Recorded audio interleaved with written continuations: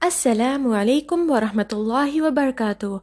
Welcome to the third episode of Journey Towards Mindfulness. Today, let's talk about an emotion that every being has it, but not everyone knows where actually to direct it towards. Yes, that is love.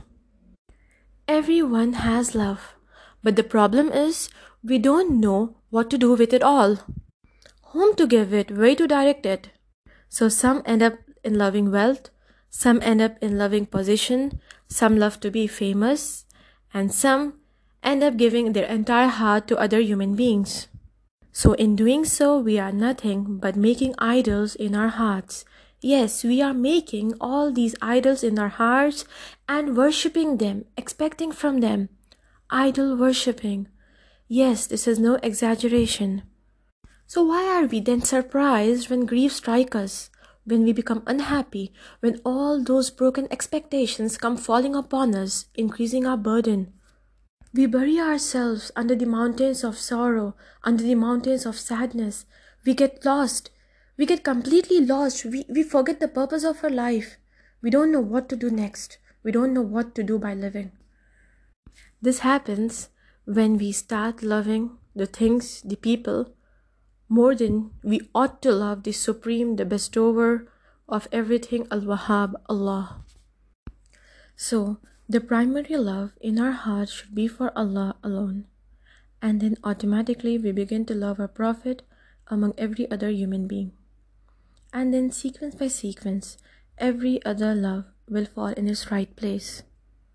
By keeping Allah at the top, we try to learn more and more about Him. We try to obey Him. We try to love people whom Allah wants us to love. We love people who remind us of Allah. We begin to love things which Allah wants us to love and stay away from the things which He doesn't like.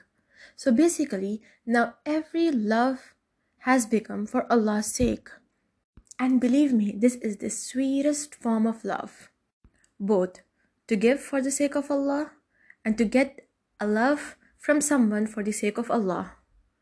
This is so pure, and the best part is this is without any disappointments, no harm, no hurt, because we know our entire reward and the entire return of all the good we have done lies in the hands of Allah alone. And we know Allah doesn't break any promise. We all know the story of Hijrah, the migration of our beloved Prophet Muhammad ﷺ from Mecca to Medina. Imagine, Prophet Muhammad ﷺ was born in Mecca. He grew up there. He loved his city so much. He loved the Kaaba so dearly. Yet Allah has asked him to leave Mecca and go to Medina. He obeyed him.